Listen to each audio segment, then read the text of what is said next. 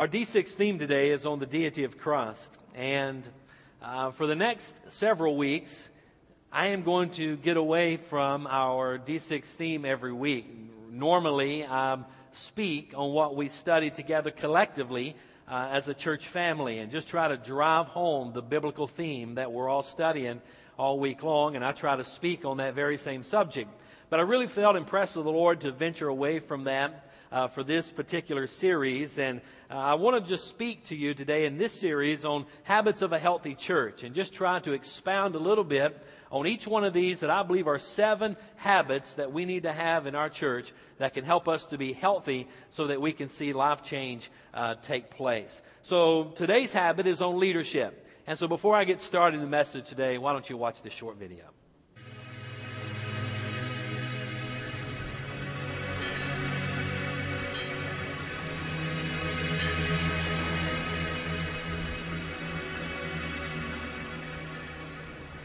A leader is not measured by how tall he stands, by the tone of his voice or the strength of his hands, or the width of his smile or the curve of his chin.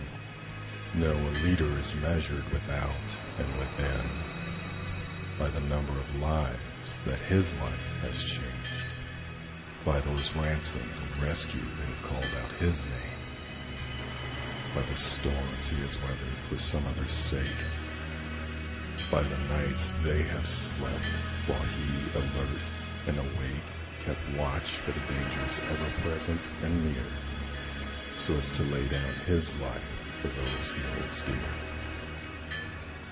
No, a leader is not measured by promises made or by accolades offered by those he persuades. His worth as a leader quite simply is found in those who have life due to his life laid down.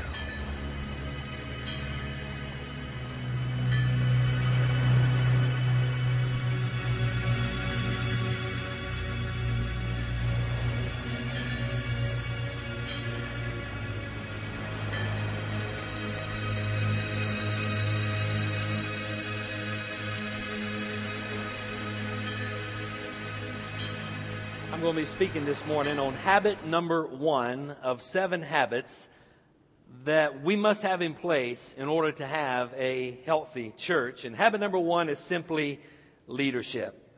But before I get started today, I want us to define, do a little bit of review from last week's message. What defines a healthy church? Remember last week I talked about how it's not necessarily the size of a church. It's not necessarily the budget of a church. It's not how big or small a church building may be. Those things really do not define what we would call a healthy church. What is it that defines a healthy, highly effective church? And I think I've got it on the screen, Dean, if you'll get that up there for me, please. What is it that defines a healthy church? Anybody remember? It's life change. Okay, write that down in your notes. Take out your sermon notes, if you will, please. And do you see it there, Dean? It says D6 theme, deity of Christ. All right, let's go a little past that. A little bit past that.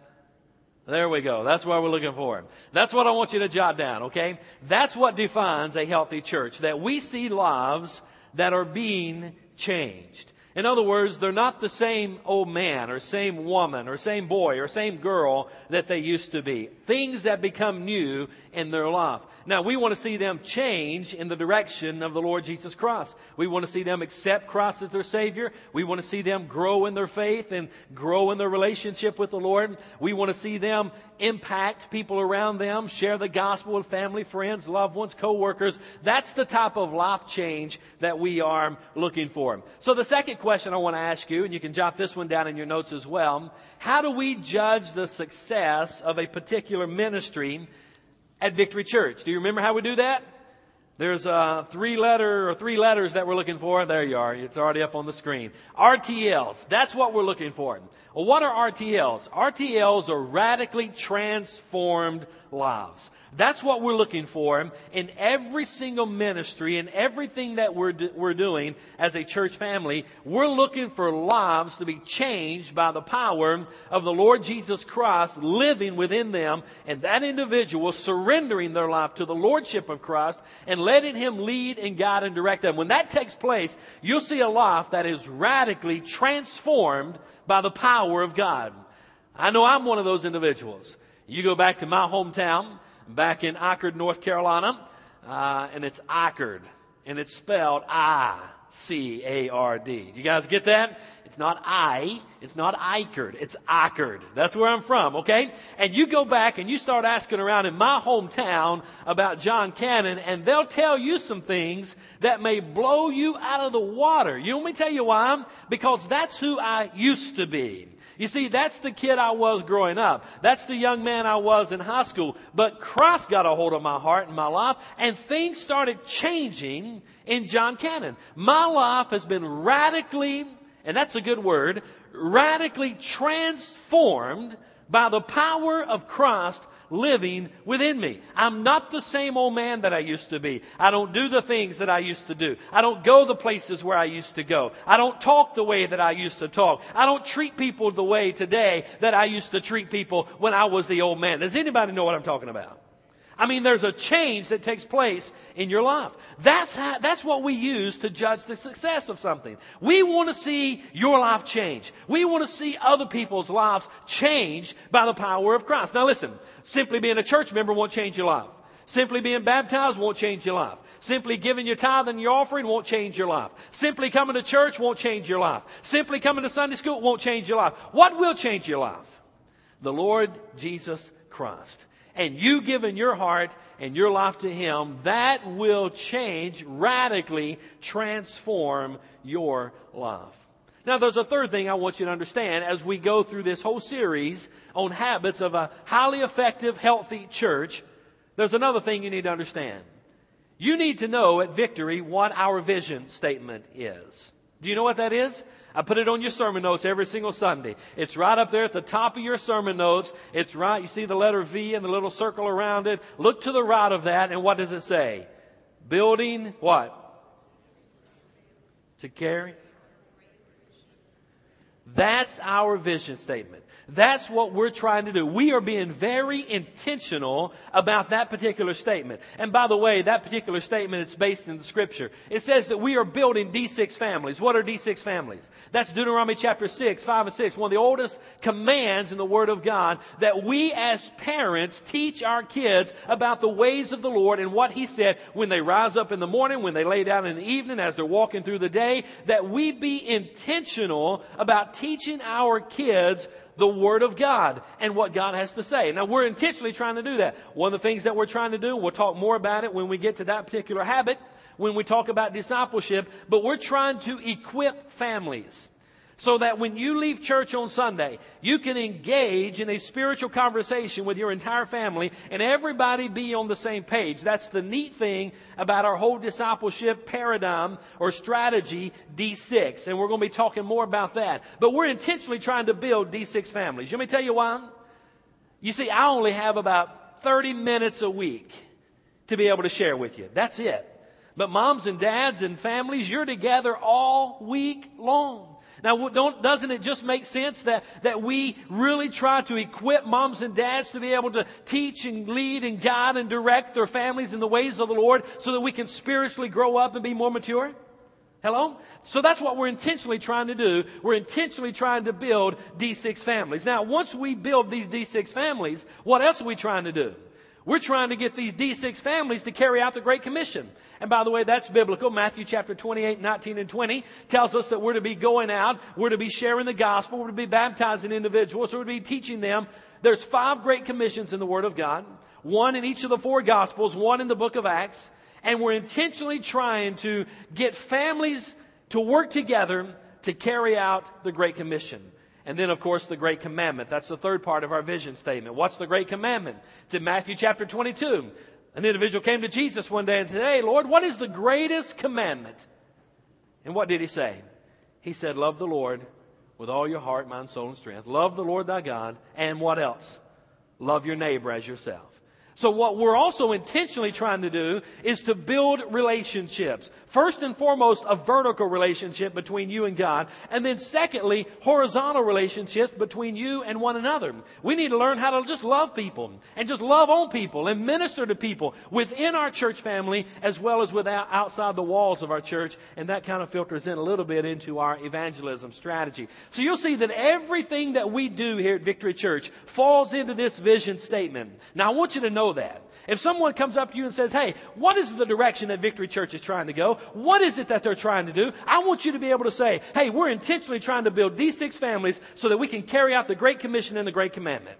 That's what we're trying to do. We're trying to grow families in the Word of God so that mom and dad and junior and little sissy, that the whole family together can grow spiritually so that we can collectively be involved in sharing the gospel and we learn how to love each other. I mean, if there's any place that someone in the world can come and visit and learn about how to treat one another, it should be the house of God. That was awful weak. Amen? It should be the church. I mean, this is where we come to love on each other and to love those that are unlovable. Aren't you glad that Jesus loved you when you were unlovable? Boy, I am. I remember there was an young man preacher, but he was a big guy, big burly guy, by the name of Daniel Buchanan. He and I worked the early shift at UPS together, and I had to go in at 2 a.m, and he went in at 2, and he was a bivocational pastor, and he was a great, and still is a great man of God today. But I remember old Jon Cannon, the old man that I used to be, and some of the language that I used to do, and boy, he would start preaching to me and preaching to me and preaching to me and talking to me. I mean, God used him even to help transform my life. The point I'm trying to make is this. Guys, we do ministry outside the 4 walls of this church. Or the 4 walls of this gym. This isn't even a church. It's a school. You're right? That we do ministry with those people that God brings across our path and our steps every single day. With our co-workers, with our family, with our friends, with our neighbors, with those at the grocery store. Whoever it is that God's bringing across your path. Those are the individuals that we're to reach out and love and care for. And I'm thankful that some men did that to me. Amen? I want you to look at a verse of Scripture, and I think I put this in your notes. In Proverbs chapter 28, and we're going to be bringing the message out of the book of Nehemiah chapter 1, verses 1 through 4. But before I get there, I want to share with you Proverbs chapter 28 and verse number 2. Now, I intentionally pulled this particular passage of Scripture out of the New Living Translation. Now, look what it says. When there is moral rot within a nation, its government topples easily. But with wise and knowledgeable leaders, there is stability. Now I want you in your notes, I want you to underline or circle or put parentheses around the word stability. Where there are wise and knowledgeable leaders, there is stability. You see, when things are stable, it's a result of having a wise, knowledgeable, strong leader. And this particular verse, not only does it apply to the church, but it also applies to the family. When there is strong leadership in the family, you'll have a stable family. Hello? Where does this stability come from? What does this particular passage of Scripture say? Where does this stability come from? It comes from wise and knowledgeable what? Leaders. And whenever we have wise and knowledgeable, and by the way, where does wisdom come from? It comes from God. The book of James says that we're to call to God and ask for wisdom. He gives wisdom to all men freely or liberally. So wisdom comes from God. Knowledge comes from God. These are godly men and women that are leading their families. And when we're engaged in our families, we get this wisdom from God, this knowledge from God. Then we can have stability in our families. And guys, I want your family to be stable. I want my family to be stable. I want there to be stability in my family and also in our churches or in our church. You can apply this not only to the family, you can also apply this to businesses. You can apply this to the church. You can apply this to everything. Where there's wise and knowledgeable leaders, there is stability. And stability comes from leadership. There's a particular passage of Scripture I want you to turn to in your Bibles. Take your Bibles out, if you will. The book of Nehemiah. Nehemiah chapter number 1. And verses 1 through verse number 4. It's an Old Testament book. Nehemiah chapter number 1. You have Nehemiah, Esther, Job, Psalms. You with me there? Nehemiah chapter 1. I want you to turn in your Bibles there. And this is a great portion of Scripture. And if you get the opportunity, and I put in your D6 take-home notes, something you can do as a family is read the book of Nehemiah, especially the first 2 chapters. Read that and kind of engage in conversation about what I'm going to be speaking on here today. But I want us to look in Nehemiah chapter number 1. It says, the words of Nehemiah, son of Hakaliah. During the month of Chislev, in the 20th year, when I was in the fortress city of Susa, Hananiah, one of my brothers, arrived with men from Judah, and I questioned them among Jerusalem and the Jewish remnant that had returned from exile. And they said to me, the survivors in the province who returned from exile are in great trouble and disgrace. Jerusalem's walls has been broken down, and its gates have been burned down. Look at Nehemiah's response in verse number 4. When I heard these words, I sat down and wept. I mourned for a number of days, fasting and praying before the God of heaven. Now, a few things that I want to share with you about Nehemiah in this particular story as a way of background before I get into some of the meat of the message. First of all, when did this event take place? The Bible records for us that it took place around 445 or 446 BC. And when it says there in verse number 1, during the month of Chislev, that's, for us, that's the month of November, December, right in that time frame. And it was written, and this took place around 445 or 446 BC. Now you got to understand that in 586 BC, Jerusalem was destroyed. The Jews went into exile, and they were carried into exile into Babylon. You remember that?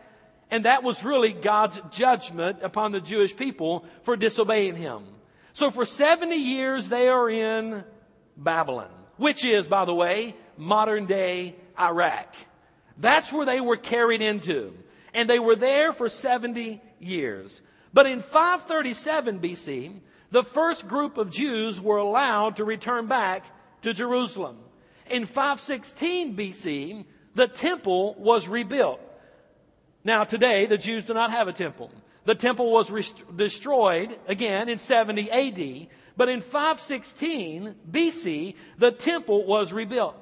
In 458 BC, Ezra took a second group of Jews back home to Jerusalem. Okay? Out of Babylon, back to Jerusalem. In 445 BC, Nehemiah asked for permission to take the third group of Jews from Babylon back to Jerusalem to help rebuild the wall. So that gives you a little time frame about when this was happening. Where did it happen? What happened in Jerusalem? They're talking about the rebuilding of the walls. What was the problem? The problem was the city of Jerusalem was a mess. It was being somewhat rebuilt, but it was still in rubble. It was a mess. The walls around the city had been totally destroyed. And by the way, that was very important in the biblical days, that you have a fortified, walled city. You see, whenever you had strong walls around your city, and whenever the enemy would come and attack the city, it would usually take them 2 to 3 to possibly 4 or 5 months to break through the wall to get into your city. So it was a great wall of defense and security for the people of Israel, for Jerusalem, when they had their walls built. But the walls were torn down. The walls were a mess. Now today we don't use walls. We use police. We use national security. We use radar. We use fighter pilots, whatever else we may need to use to defend our cities today. But in this particular day and age, the walls were that important. It was a wall of defense for them. Let me make a few observations before I once again get into the 3 things I want to ask you about Nehemiah. Observation number 1 is I want you to notice where Nehemiah was. It says in verse number 1 that he was in the city of Susa. Now notice that the book of Nehemiah was written in first person. Nehemiah is saying, I was in the city of Susa. I want you to know that we're going to hear from a leader today in the book of Nehemiah, and we're not going to hear from it from third or fourth or fifth or sixth party. We're hearing it from, this is the journal of Nehemiah. Now, I don't know about you, but I love to journal. I love to write about what's going on in my life. Now, I do it on my computer today, but there was a day when I did it and I had little journal books, and they're in my office, they're in my study, and they go back for years of different things that's going on in my life. Here, what we have before us today is a journal of Nehemiah when he was in the city of Susa. Now, Susa was not the capital of the Persian Empire, but it was somewhat like a palace, somewhat like our White House today. That's where he was. Matter of fact, if you look at where Susa is today, or where it was in the biblical times in reference to where it is today, it's out of the boundaries of Iraq, and it's actually in Iran. So in that region right there is where Nehemiah was working or dwelling in the king's summer palace. I want you to look at verse number 11. And the last part of verse number 11, it says, and at the time I was the king's cupbearer. What was Nehemiah's job? The Bible says that he was a cupbearer.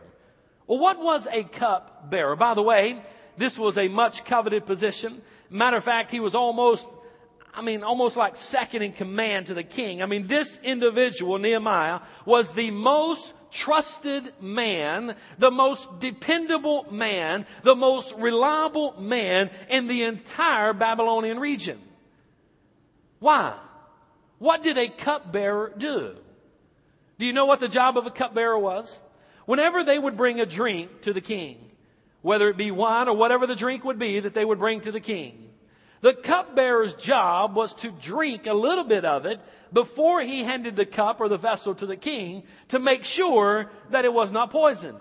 Now, of course, if it was poisoned, then Nehemiah would die and the king would not. I don't know if it's a much coveted position, but it was a high esteemed position to be in.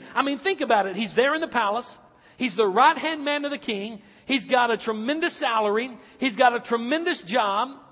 He's been born and raised there. He's never seen Jerusalem. And here he is, the king's cupbearer. But let me make a point there. What is it, and you answer me here, what is it that Nehemiah is going back to Jerusalem to do? What's he going back to do? To rebuild the walls. Correct? He's going back to Jerusalem to rebuild the walls. What is his occupation? Well, if he's going back to Jerusalem to rebuild the walls, apparently he must be a general contractor of some sort. No, his occupation was a cupbearer. He was just a right-hand man of the king. He would just take a drink of it and make sure it wasn't poisoned, give the cup to the king. He wasn't a contractor at all. And I want that to sink in whenever we start talking a little bit about leadership. Another observation I want you to see, it says that it's in the month of Chislev, which is November or December. But I want you to notice also that it says that his brother arrived from Jerusalem. Now, his brother came from Jerusalem to Susa, which was about 800 to 1,000 miles away. Now, notice, he didn't get on the next ding from Southwest Airlines and get him a $49 ticket from Jerusalem to Susa. He wasn't able to travel that way. He didn't get on the metro bus, or he didn't get in his sports car and travel over. You know how he traveled? Walking and a camel and a caravan of some sort. Matter of fact, he traveled nearly 1,000 miles, and they tell us that takes about 2 months or so to make that journey. For 2 months, Nehemiah's brother was traveling from Jerusalem to Susa just to get a message to Nehemiah. In verse number 3, he gives the report. He tells him that Jerusalem is devastated. Notice that he's concerned about Jerusalem. And remember that the children of Israel have been in captivity for 70 years before the first group was allowed to go back. 2 groups have already returned. Nehemiah has never seen Jerusalem. Let that sink in. He's never been there. He's never seen it. He wasn't raised there. But that was his people. And he was very much concerned about his people and his homeland. And he asked from his brothers, how is it? He told them it was devastated. I want you to pay attention to Nehemiah's response. This is a verse that really got a hold of my heart this week. Verse number 4.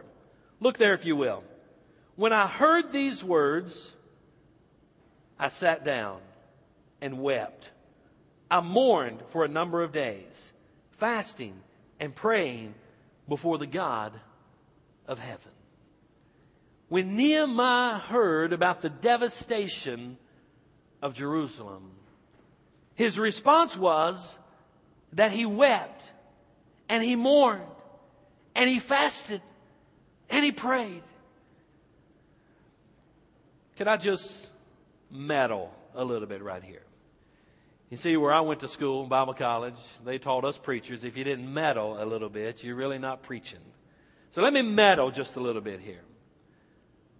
How is it, or why is it, that Christians today, for the most part, are not weeping and mourning and fasting and praying over the state of our nation today?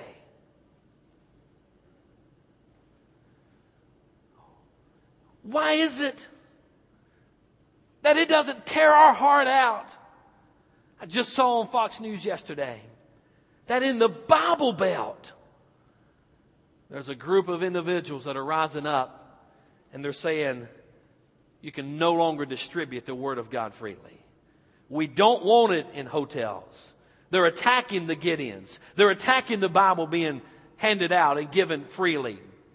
That should break our heart as a child of God. But why is it that we don't really see a lot of Christians today weeping and mourning and fasting and praying over the state of our nation, our country, our world today? You know what we're more concerned about? The national championship in college football. You know what we're more concerned about? That Duke got beat yesterday by Georgia Tech. You know what we're more concerned about? That Carolina Tar Heels got beat by College of Charleston. You know what we're more concerned about? Who the Rams are going to get in draft position because of how horrible they were in football this year. You know what? Guys, listen, that's kind of where we are. Hello? And my prayer is that God would get a hold of our hearts and that He would. I apologize if you wanted to hear something real soft today. But guys, this thing called Christianity is real. And this thing called a church is real. And it's time today for some godly leaders, men and women, to rise up.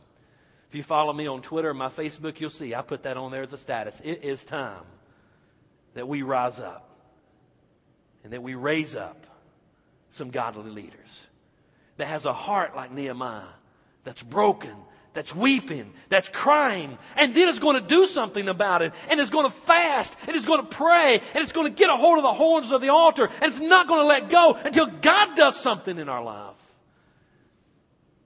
You know what we call that today? We call that old-fashioned. That's old-fashioned. That's what Grandma used to do. We're educated today. We don't need to do all of that. Friends, may I make an observation?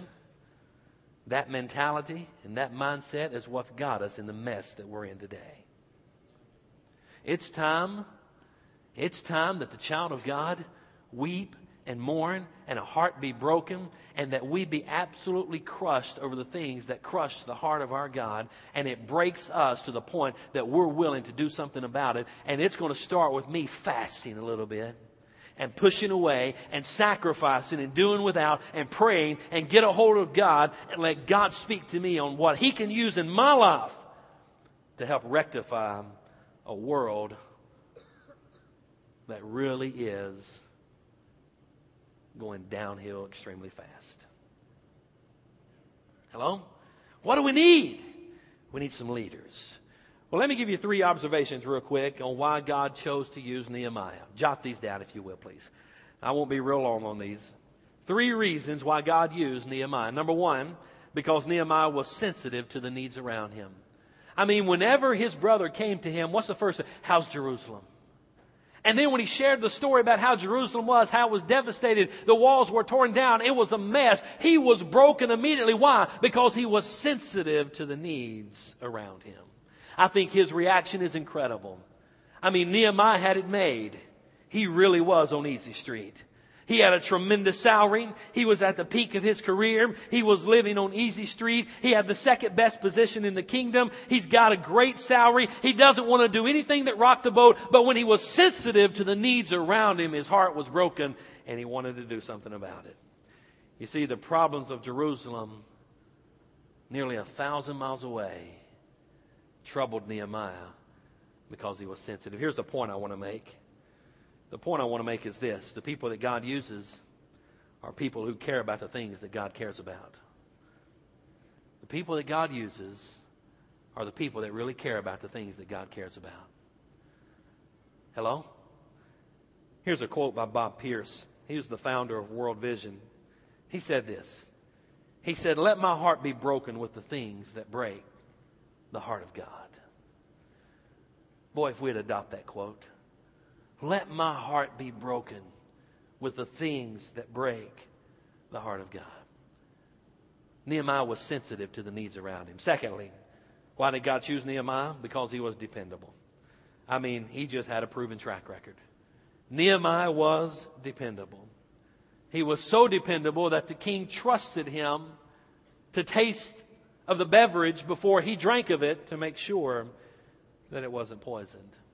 And guys, if God's going to use us today, not only must we be sensitive to the needs around us, but we must be dependable. And here's the point I want to make here, and I'm going to travel on. The people that God uses are people who are trustworthy, people who are reliable, people who are dependable. Oh, may that be said of me. I want it to be said of me.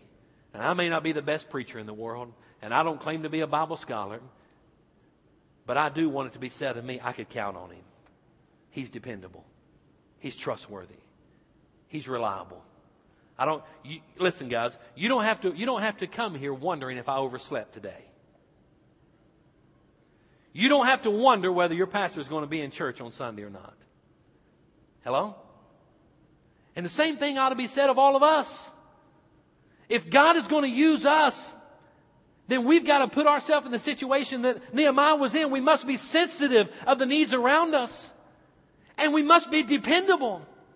Can God depend on you? Oh, there's so much that God wants to do through the ministry of Victory Church. There's so much that God wants to do. But unfortunately, He can't do it because people just aren't dependable. Hello? Number 3, why did God choose Nehemiah as a leader? Not only was he sensitive, not only was he dependable, but number 3, he was available. You see, when the situation presented itself, Nehemiah, as a leader, rose up and said, God, I volunteer. He didn't have to go. He had a tremendous job. He had job security like you would not believe. But he said, you know what? I'm available.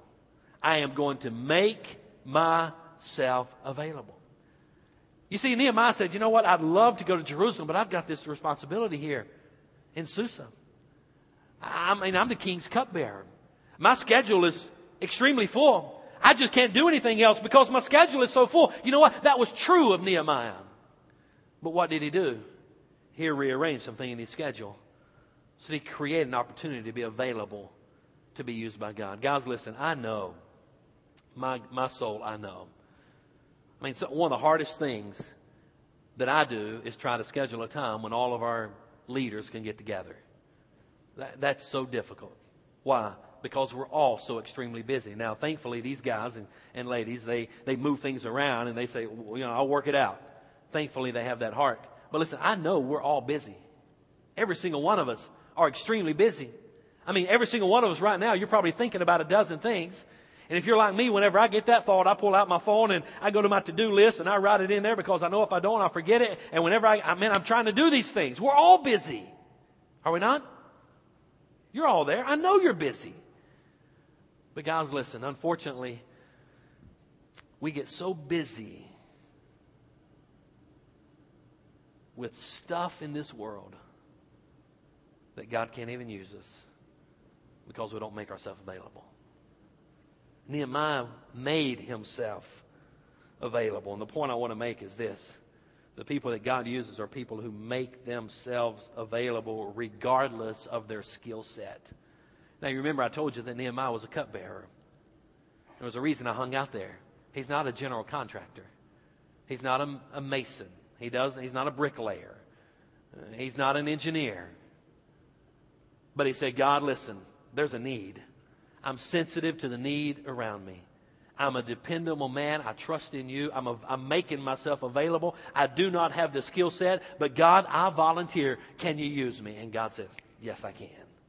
Tremendous story. One of the greatest leaders. I mean, you listen to John Maxwell or any other leadership guru, they're all going to go to the book of Nehemiah. Every one of them. Tremendous leadership principles you can pull out of this book. This was just a cupbearer. He wasn't an architect. He wasn't an engineer. He wasn't a general contractor. He's just a cupbearer that made himself available. And when he did that, God said, I can use you. I'll give you the skill set you need. You see, too often what we tell God is, God, I just can't do that. Well, how do you know you can't do that? Have you given God a chance to work through you? Most of us have not. Hello? Just make yourself available. God's not looking for ability in leaders. This is something I wrote in my notes. God's not looking for ability in leaders as much as He's looking for credibility, dependability, and availability. And our desire here at Victory Church is for everyone to be a leader. You see, you're all good at something. Every single one of us are gifted. We're blessed. We're talented. We have some skill. But even whether you have it or not, we just make ourselves available, and God can use us. Now, let me share with you real quickly, and this is kind of wrapping it up. But those are some reasons God used Nehemiah, and I hope and pray that God speaks to our heart through that so that He can use us. But one of the things that we intentionally try to do here, and if I had to grade us, I only want to tell you what I think the grade would be on whether an A, B, C, D, or E. And sometimes I think it's an A in some places and it's an E in other places, or an F. But we're focusing on this, and we're intentional about this, and we're striving to do this. But at Victory Church, we want to have apprentices. We want to have leaders training the next leader at every single stage, in every single ministry, in every single area of this church. Why? Because, listen, one of the reasons is our church really does reach out to the military. I love military families. One of the hardest things for me, you see, I pastored a church in North Carolina that while I was their pastor, they celebrated the 100-year anniversary of that church. I mean, that church was well established. That church had people that had been in that church for 50, 60, 80 years. I mean, when they just didn't move. Born and stayed there. There's a sense of comfort knowing that people you invest in and train and work in the church, they're not going to move. And one of the biggest challenges that I had as a pastor, leaving that environment and coming into this area and ministering in the military, which I love dearly, and God's taught me so much about the sacrifices that you guys make, is that, you build a relationship, you get involved in ministry, you're sharing life together, next thing you know, they get orders. And they're gone. And that was so hard for me to get a hold of. But I realized God has put me here, and God's going to use us.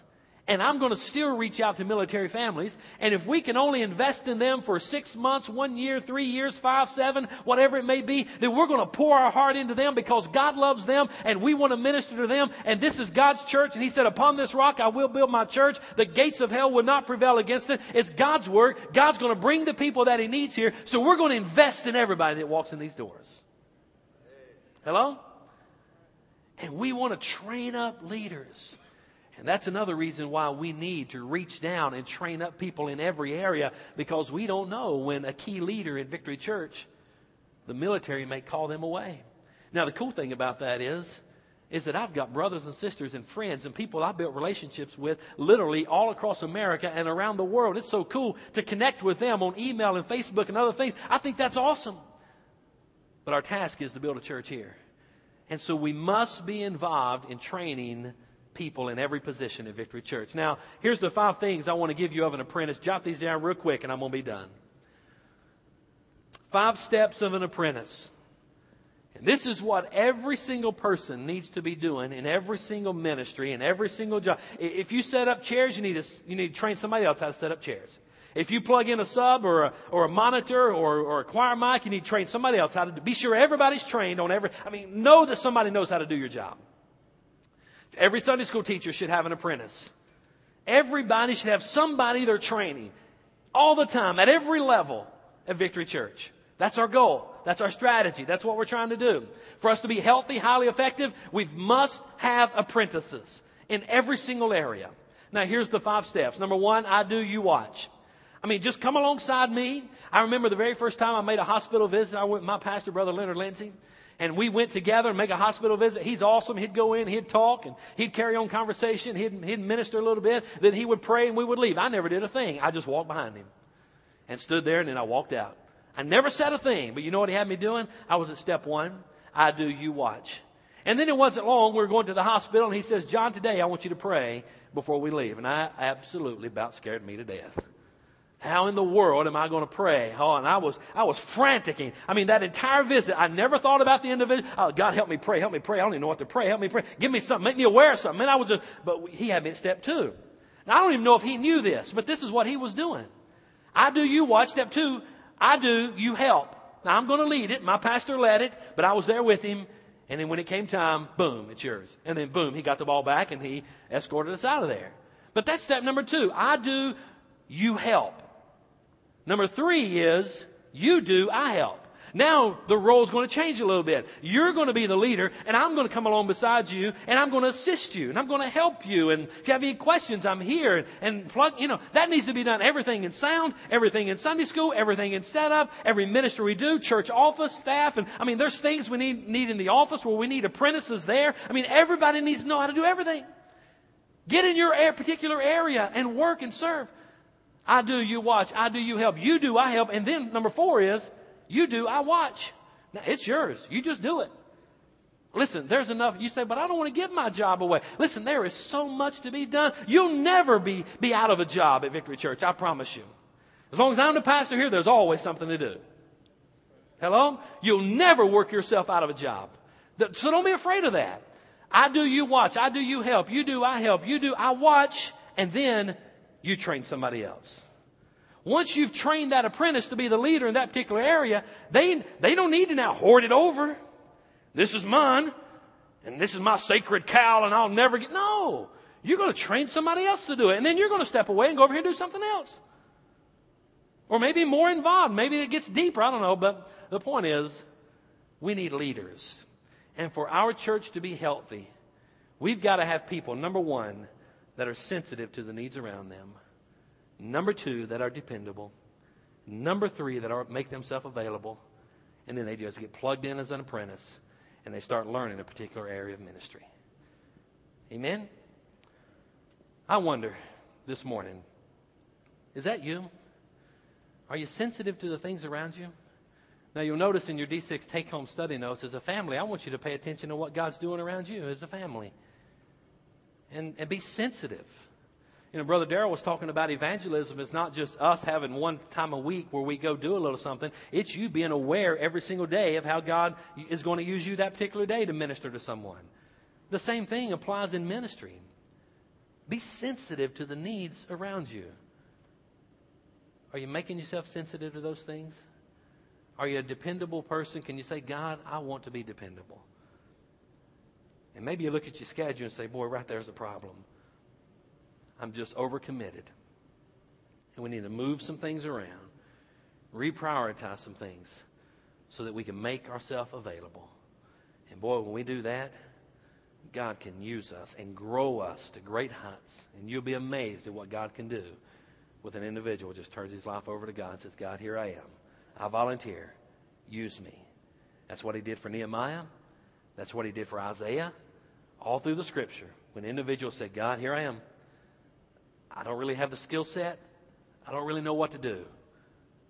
But I'm sensitive. I know the needs that are out there. I want to be dependable. And today I'm making myself available. I wonder as every head is bowed and every eye is closed.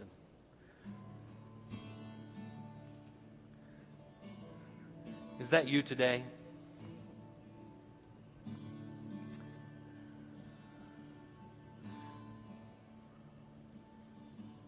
Have you made yourself available? You see, God is speaking. He's speaking to all of our hearts. There's something every single one of us should be involved in and doing in ministry. Every single one of us are leaders. There's not some that are leaders and some that are not. No, everybody's a leader. Leadership is influence. And the question is whether you're a good one or a bad one. And today we just need to say, God, I'm sensitive to the needs. I see the needs around me. And I want to be dependable. And today I'm going to make myself available. I'm going to move some things around in my life. I'm going to move some things around. And I'm going to make myself available to be used by you. You see, God needs you. This church needs you. We need everybody to step up into roles of leadership to help us grow and reach our community with the gospel of Jesus Christ. If you're here today and you've never accepted Christ as your personal Lord and Savior, that's where it begins. So right now, I just give you the invitation and ask you to invite Christ into your heart and into your life. Just ask Him to forgive you, come into your life. He died on the cross for you. He was buried. He rose again the third day.